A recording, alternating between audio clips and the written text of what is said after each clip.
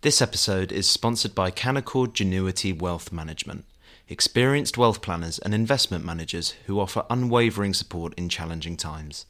Visit candowealth.com for more information.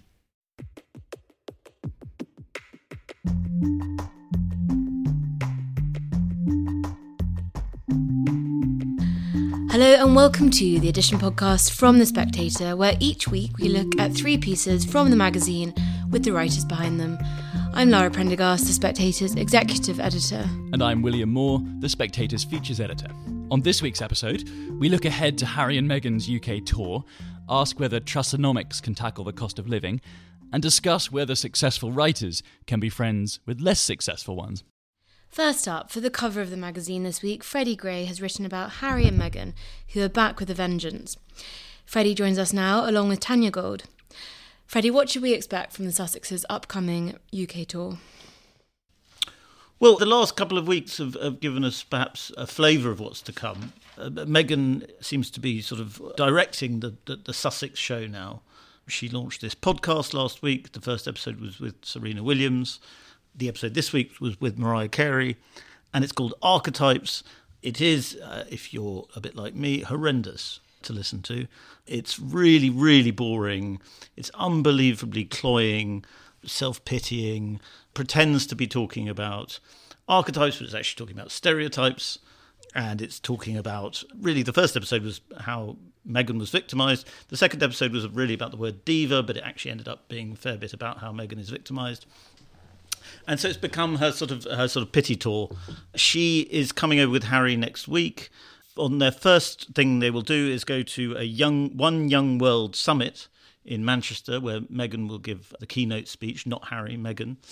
And then they will go to Dusseldorf, which will be Harry's moment to shine, because they'll be doing a ceremony for the Invictus Games, which is the sporting competition that Harry organised for disabled veterans, injured veterans. And then they'll be coming back to London, we think, for a Well Child event, which is a bit more of a Harry thing, because I think he's very involved with that charity. So it looks on paper as though it could be they could be behaving like normal royals. But if you talk to people who are royal insiders, should we call them, they are concerned about what's going on. They think Harry is sort of slightly out of the picture at the moment, and Meghan seems to be ramping up a kind of 12-week war, because there's going to be 12 episodes of this podcast, one every week, against the Windsors. And the biggest evidence of this, sorry, this rather long-winded answer, was this amazingly long and weird piece in The Cut, which is part of New York Magazine, which was a profile interview of Meghan, which was bonkers journalism. I mean, really very, very strange quotes from her, bits where she was telling the interviewer to describe the noises she was making and so on. And really sort of, I'm not sure whether the author did it on purpose or not, but sort of revealed a slightly mad person, and a person who is determined to get revenge on the royal family and can't even see quite how psychotically she's behaving. Tanya, not so long ago, after the famous interview with Oprah, in fact, you wrote a piece for The Spectator in defence of Meghan. Do you still feel the same way? And do you think Freddy perhaps is being unfair to her here? Well, I don't like a pile-on. I wrote in defence of Meghan and Harry after the Oprah interview because I felt very sorry for them, particularly for him. I'm not a monarchist, and I'm very much one of the people who thinks that to let people be royal is sadism. And we all know what happened to Prince Harry, age 12, behind his mother's coffin, watching what the media did to his mother, watching what his father did to his mother, and his mother did to his father, indeed. So I wanted to give them the benefit of the doubt. And as a journalist, I see how a private life is impossible for all these people. So I thought, I genuinely believed, and I must have been mad, that they were going to go and live a quiet life in North America, and he'd maybe become a tree surgeon, and maybe she'd become a lawyer, and they'd be happy away from all of this. And I realised, not for the first time, that I've been deceived. And I think what I think about Harry and Meghan is I don't care if people are idiots. People can be what they are and have these absurd houses and give self-piteous interviews to magazines. They can do whatever they want. But what really I find it very, very difficult to stomach is the way that they are that they're posturing, despite their titles, and indeed because of their titles, as progressives and political activists, because there are serious feminist activists out there, and there are serious anti-racist activists out there, and they need space. There is only a certain amount of space in the world, and they're taking too much of it up. And I just think they're phonies. And I won't stop feeling sorry for them. I believe that they are narcissists. And I suppose a good question, I mean, what I would like to ask if I interviewed both of them is what do you want? And I don't think they know what they want. In the meantime, the rest of us have to tolerate all this terrible noise. And the other thing that they do is when a duke and a duchess say that they're picking up progressive causes and they're supporting them, they make those causes look ridiculous. And I don't care if they look ridiculous, but I care if the causes look ridiculous. Freddie, what do you think they want? I think I know what they want. I'm sure Tanya will maybe agree. Well, I'm not sure. She may agree. I think what they want is validation, and in a sense that the monarchy wronged them, and for everyone to see that they were wronged by the British royal family, and for everyone to see that the royal family was terribly cruel and probably racist and probably misogynist towards Meghan and treated her terribly and didn't recognise the mental suffering that she was going through. And they want that to be accepted by everybody. And I don't think they'll stop until they get that. Certainly I don't think Meghan will. So what they want is revenge, really. Revenge on this fusty old institution that they thought they were going to shake up and take over, but eventually found that they had to do all this boring stuff. You know, that people say this a lot. They didn't like the sort of more pedestrian parts of being royal. There are not that many pedestrian parts of being royal, but there are some. They want to reinvent the monarchy. They thought they were going to reinvent the monarchy, and they want it to be proven that they were right. It's fair to say that Meghan clearly thinks she's got beef with the royal family, but she also seems to think, Tanya, that the media are really opposed to her. I mean, do you think she's right in some respects? I mean, are the media out to get her? There's never been a woman who married into the royal family in my lifetime who hasn't been monstered by the British press. That's what we do. And I think what they don't understand is first of all, it's not personal. And I think I wrote about Meghan is that they don't love her and they don't hate her either. She's just food. And the thing that I thought was most ridiculous in the Cut article, which I thought was fascinating and far more critical than lots of people thought, is how she said she doesn't read her own press. I just don't believe that. So yes, they were terrible to Sarah Ferguson. They were terrible to Diana. They were terrible to Kate. You know, just it's a sort of like a constant sort of negging and prodding. And I mean, that is the deal. And that is part of the reason why I think they should all just be allowed to go home and we can have a republic, and the people who we torture it can be by choice. But that's just the game. I think Meghan had no understanding of it, being born and brought up in America, and that we have this monarchy and this, for me, is sort of a human sacrifice that we throw stuff at. And if they tolerate it in a certain way, then we forgive them and we love them. And I think it's all very sick, and I think it's all very toxic. And if she's waiting for an apology for them, you know, for the British press or kindness or sympathy, she's never going to get it. Because it's not just one person or just one thing. It's sort of millions of pieces of obsession.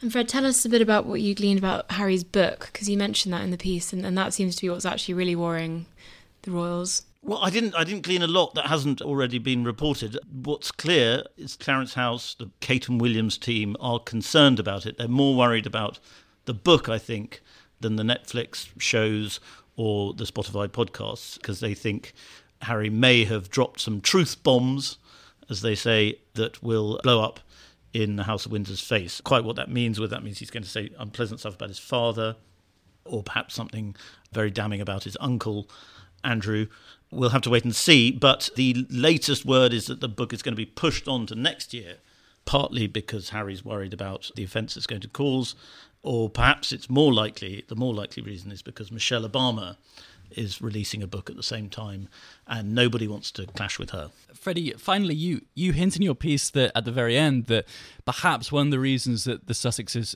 are starting to come back to the UK is because perhaps some of their Hollywood dreams haven't quite come true. Could you explain to our listeners a little bit more about that? Yeah, well, it's interesting. I mean, it's very interesting what Tanya was saying about the sadism of being a member of the royal family. It's a sadistic thing. I think that Hollywood is also pretty sadistic. Harry and Meghan went there thinking they could sort of establish themselves as a sort of Americanized bit of the royal family. And I think they've found that it's just as nasty, perhaps even a nastier place. They have some friends, they have a small circle of friends, but the bitchy gossip in Hollywood is that the sort of real megastars, the George Clooney's, the J-Los and so on, maybe not J-Lo, I don't know about J-Lo, Jay-Z, Keep J-Lo out of this. Jay-Z is what Jay-Z, those sort of people regard them as sort of slight upstarts, really, and they're not that impressed by Prince Harry's royal status. They look at Meghan as a sort of actress who never really got very far as an actress. So they're having quite a tough time establishing themselves as sort of mega A-list stars in Hollywood, like they thought they would. That's the bitchy word from Hollywood. So it's rather sort of sad to think. I mean, one can't feel too sorry for them because they're obviously very rich and privileged still. But it's rather sad to imagine them sort of floating in between the British establishment and Hollywood. And Tanya, just to finish on, I mean, you mentioned earlier the thought you had that Harry might go and work as a tree surgeon. I mean, it sounds a bit from Freddy's piece and from the Cut interview as though he's working as a handyman for Meghan. Do you think he seems happy over in America? And do you think he's perhaps missing his own family, even if he sort of loathes them? Well, I mean, look, I don't know him, but he's never looked happy to me. As a child, after his mum died, he looked haunted. And then I think by his own admission, he had a decade of issues with drink and drugs and terrible anger. And he's talked about his PTSD. I mean, I believe, I think he's gone a little bit insane since he got married. And I've talked to a psychologist about this. And she believes that he has PTSD from everything that happened to his mother. And as soon as he became involved very, very seriously with another woman, and he felt he had to protect her the way he couldn't protect his mother, the PTSD was triggered. And I don't kick words around. He does not present to me as being very happy. Nobody who sits around doing yoga positions talking about how free they are, in my experience, is very happy. But as I said before, I'm not sure it is possible to be a member of the royal family and happy. Not anymore. Not in this age. Not in the age of the internet and mass media. And one thing I was very curious to ask you about, actually, Freddy, because I really enjoyed your piece, which is, I'm not sure any of this is really that new. Haven't the oldest brother and the younger brother, because male primogeniture, winner gets all, always hated each other? You know, maybe this is just a sort of crazy media replaying of it, just a little bit different, but the old story is essentially the same.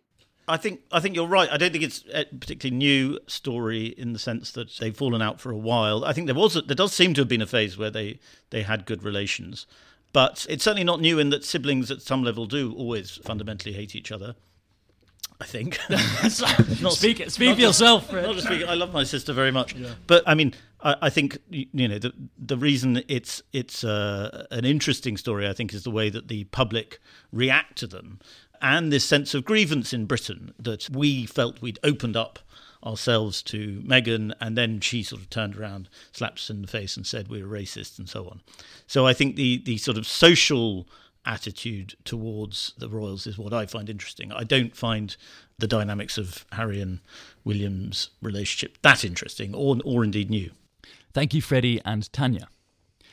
Next, for this week's issue, The Spectator's economics editor Kate Andrews takes a closer look at Liz Truss's economic plans with those economists that have advised her campaign. She joins us now with one such economist, Julian Jessop, fellow at the Institute of Economic Affairs. Kate, could you tell our listeners what Trussonomics entails as you see it? So I had a great week speaking to the economists who are closest to her campaign. They're not on the outside of the campaign, but they are feeding in. One, of course, is joining us today, Julian Jessop. So, I mean, I'm looking forward to him answering this question. But, I think the biggest takeaway is that there are three main parts to her plan. One is to cut taxes immediately. I think there was a consensus that the tax burden being as high as it is was a real priority. And as I write, come hell or high deficits, it doesn't really matter. The tax burden has to come down. The second part of, I think, her broad economic strategy is to tackle double-digit inflation. And as I say in the piece, this was one of the questions that I was most interested in asking the economists around her, because, of course, monetary policy is in the hands of the Bank of England, and nobody, including Liz Truss, is proposing nationalizing the Bank of England. So how do you make central bankers play ball? And Julian spoke very well to this point about how the plan essentially is, if you do loosen fiscal policy and if you are more liberal with fiscal policy, then the bank has the space in the air to breathe, essentially to tighten monetary policy further and to potentially raise interest rates, not for the sake of it, but to help tackle inflation. And then the third part is going for growth. And, this is where the laissez-faire attitude of Liz Truss makes it quite difficult to predict what exactly she may do, because she's not especially into terms like industrial strategy. She's not going to point at certain sectors and say, well, you're going to grow and you're not. But the idea is to, again, create the space, ideally with tax cuts, probably some more liberalization when it comes to regulation, just to make it easier for businesses to operate. But I think one of the interesting things in the piece, and Julian can speak to this as well, is the timeline for those things. I think there is real political awareness that if she enters 10 Downing Street next week, she does not have a mandate from the public. The Tory party still does, but she herself does not. And a lot of the Liz Truss agenda, which is quite radical when it comes to pro-growth reforms, especially, say, around housing and liberalizing the housing system, won't have a mandate. And it is going to take time, if she wants to do those things, to encourage the public and indeed the Conservative Party to do them. And that might take more than one manifesto to do. Julian, as mentioned, you are one of these 3 Trussketeers that Kate has written about this week. Could you give us a bit of insight into, firstly, how involved you've been in helping Liz Truss plot her economic plan, and secondly, what you see as being the defining characteristics of Trussonomics? Okay, well, first of all, I think that was an excellent summary by Kate of what Trussonomics is about. And in particular, I was pleased it wasn't just about tax cuts. It's about the other things that will be happening, particularly on monetary policy and supply-side reforms. In terms of my involvement, I'm an independent economist. I would basically give advice to anybody who asks for it. As it happens, I have been approached by the Truss campaign for my views, and I'm happily feeding them in. But I don't have a vote in this election. I'm not a member of the Conservative Party. And if Rishi Sunak or even the Labour Party ask me for advice, I'm quite happy to offer that to them as well. In terms of what happens next, obviously, the plans from the Truss camp have been quite limited on detail, and I think that's understandable because as yet they don't have the full resources of the civil service, the Treasury, and others to work out the precise details. But I think we've got a pretty clear idea of what the overall strategy is going to be. So an emphasis on tax cuts to support the economy in the short term, but also getting on top of inflation through more credible monetary policy. And above all, that longer term programme of supply side reforms, which I think where the growth drivers are going to come from. Okay, there's something you mentioned in your piece where you worry there's a missing part of the equation when it comes to Trussonomics, which is reduction in public spending. Do you think that there is a risk of gambling too much on growth to make up the cost? So one of the reasons I was interested in writing this piece and really getting to the heart of Truss's economic agenda is because what has been missing for me has been the other side of the equation, which Liz Truss used to always speak about until this campaign, and that was trimming back the size of the state, making smart efficiencies and spending cuts where they needed to take place, and also genuine reform to stop the trajectory being that the state has to grow ever larger. And I have to say, I was very interested because the economists I was speaking to, including Julian, and he addresses this in the piece, talk about how that narrative has really changed. In the 2010s, it was all about deficit reduction. It was all about getting public spending under control. And now there is a sense that things have really moved on and that immediately tackling the deficit is not the priority. I felt like I got some interesting answers on this. It's very clear. There's definitely a sense that you can't ignore the debt forever, but that the real goal here is going to be the long-term trajectory of the debt. And that if you can convince markets that in the future, your debt's going to be sustainable and you do have a plan to get it down, then that's what really matters. I suppose one of the concerns for me, and perhaps Julian can speak to this, that I still have, is if you say are guaranteed to be in power for the next 10 years, and you know that you can spend a bit more now to get us through what is likely a recession and also a terrible cost of living crisis, and then you can make real reforms to start tackling the debt, that's one thing. But my biggest fear still is that the Liz Truss team is going to end up in Downing Street also spending a lot of money. And if Labour or the Lib Dems or some combination of political parties were to find themselves in power in the next few years, it's going to be very difficult for the Conservatives to argue that their spending is out of control. I fear that if we don't have the timeline that Liz Truss would like to have to tackle some of these things, the takeaway is actually just going to be that more spending is okay, and other parties are going to use that to go further. Julian, do you think it's fair to say, as Kate sort of suggests in the piece, that you're slightly more relaxed about larger deficits and higher public spending than you once were?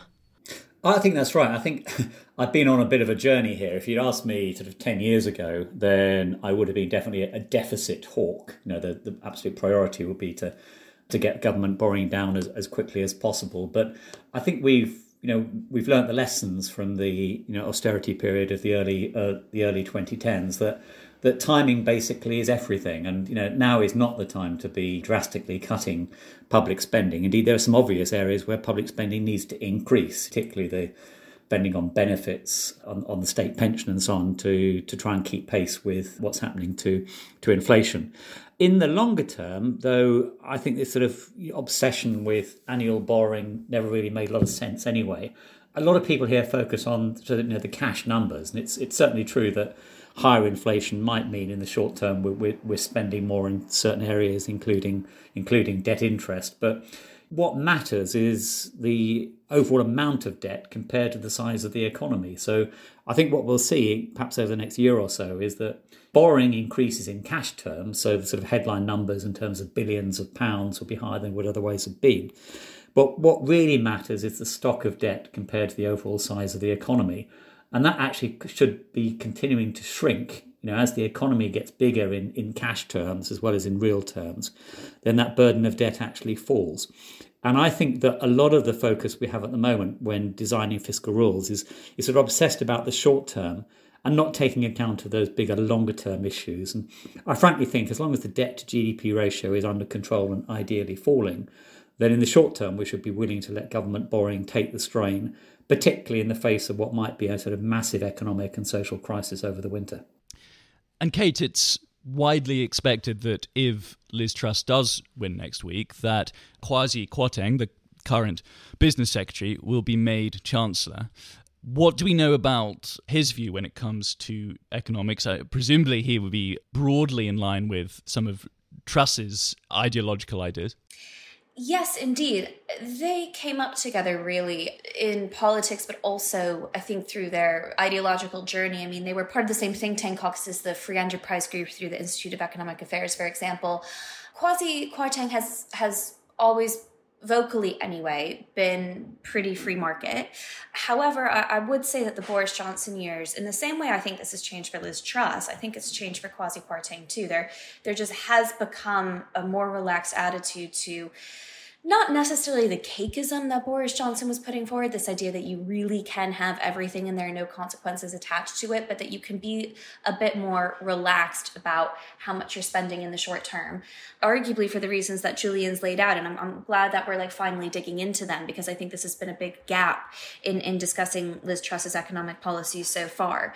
But I think there's definitely a sense that unlike Rishi Sunak to Boris Johnson, who would push back and challenge and act as that counterbalance to the Prime Minister, Kwarteng is much more likely to go along with Liz Truss's agenda. Now, you can say that perhaps we're overdue that. That's how we're actually going to get substantial change. But as a lot of these figures worsen, especially when it comes to debt interest payments, when it comes to the growing public debt, he's going to have to be able to answer for perhaps a more relaxed attitude, unlike Rishi Sunak, who I think made very clear, whether you agreed with him or not, I think it's very clear in the piece for the magazine this week, especially from one of the other economists feeding into the Truss campaign, Patrick Midford, that he was not happy with Sunak's decisions in the Treasury. He very opposed to the tax hikes he brought in. But you couldn't really say that Rishi Sunak wasn't thinking and challenging the prime minister about what the right choices were. And it's going to be a challenge for Kwarteng to show that he is both working with Liz Truss, but also challenging Liz Truss to make sure they come up with the right policy proposals. And Julian, just to finish on, Kate ends her piece by asking whether Liz Truss's economic agenda can survive the pressures of what this winter has in store. Do you think it can survive the pressures? I certainly hope so. I think what inevitably is going to happen is that things have to be done in stages. So the immediate priority is to alleviate the cost of living crisis and prevent people facing a further catastrophic rise in energy bills in January. Now, as it happens, there are some glimmers of hope here. So a lot of the very gloomy forecasts that we've seen over the last few days about energy bills and about headline inflation have assumed that wholesale natural gas prices remain very high. In fact, they've tumbled in the last few days. And there are plenty of other indicators looking around the world suggesting that global inflation pressures are starting to ease. So I think we might be lucky.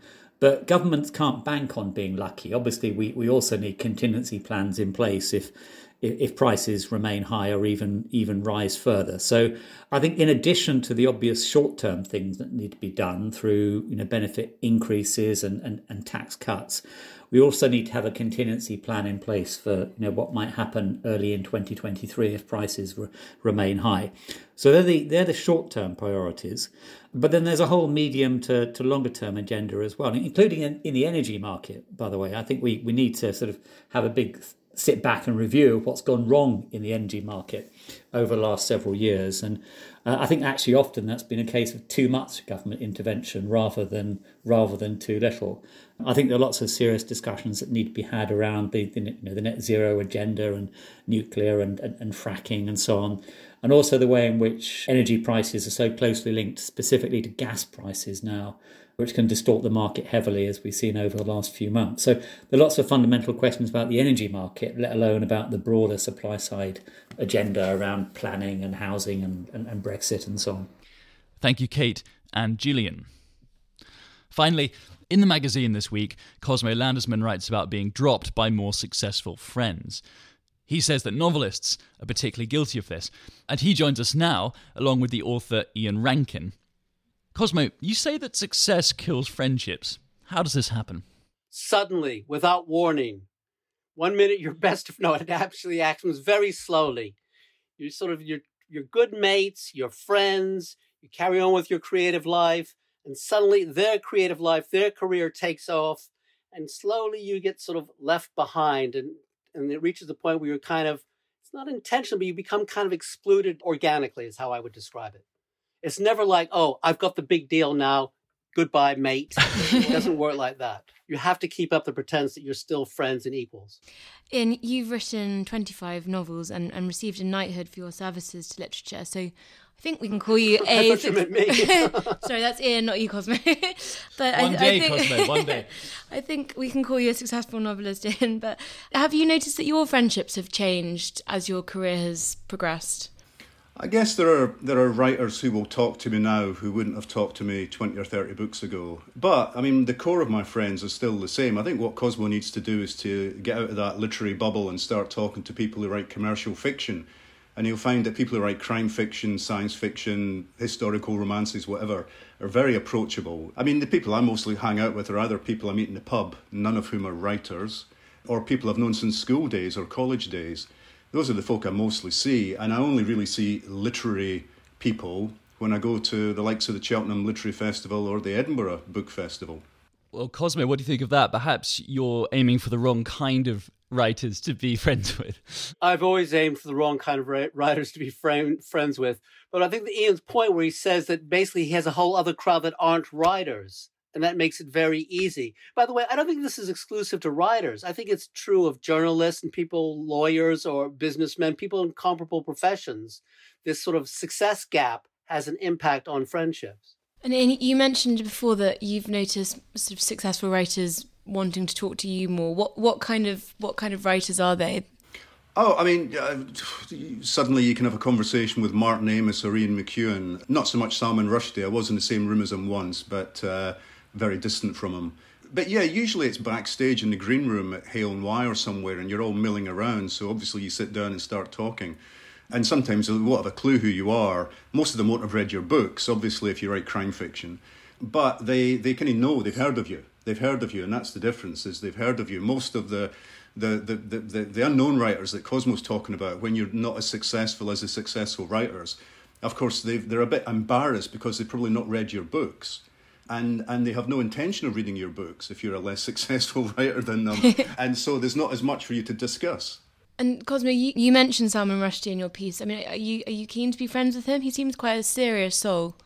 We have met, Salman and I. I did get him to sign my book once, and that was a brief encounter. We've been non-friends ever since. We've had a 30-year non-friendship. And do you think now's the opportunity to...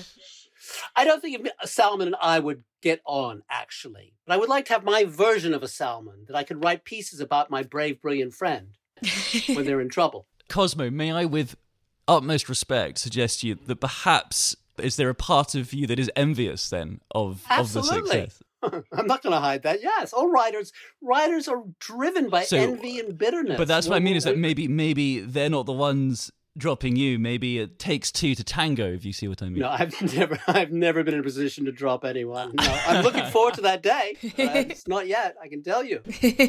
Because also your pieces do often talk about people you know and friends of yours. Does that make it hard to maintain friendships? Or is that not a problem? It does. There's an embarrassment. It's not just my literary friends. I used to have quite a few literary friends. And by the way, I think literary people are a little bit different from what Ian does, because Ian's crowd, the crime fiction people, they're aware that snooty literary types tend to look down on what they do. So they sort of band together. They're brothers in arms in a struggle. Literary people who naturally assume that they are engaged in the most superior medium possible have a different attitude. But Ian, are there hierarchies that exist even within the crime writing crowd? Are there sort of... No, I think there are hierarchies. There are, when I go to a crime fiction festival, I'll probably have a headline slot where it'll just be me being interviewed by somebody or me on stage talking, pontificating for an hour.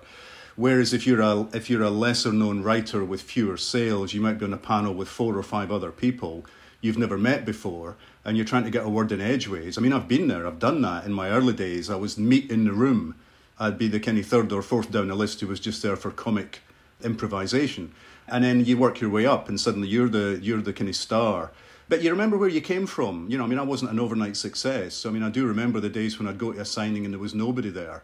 And if one person turned up, they were your new best friend. And you'd probably go for a drink with them afterwards, and you don't forget those people.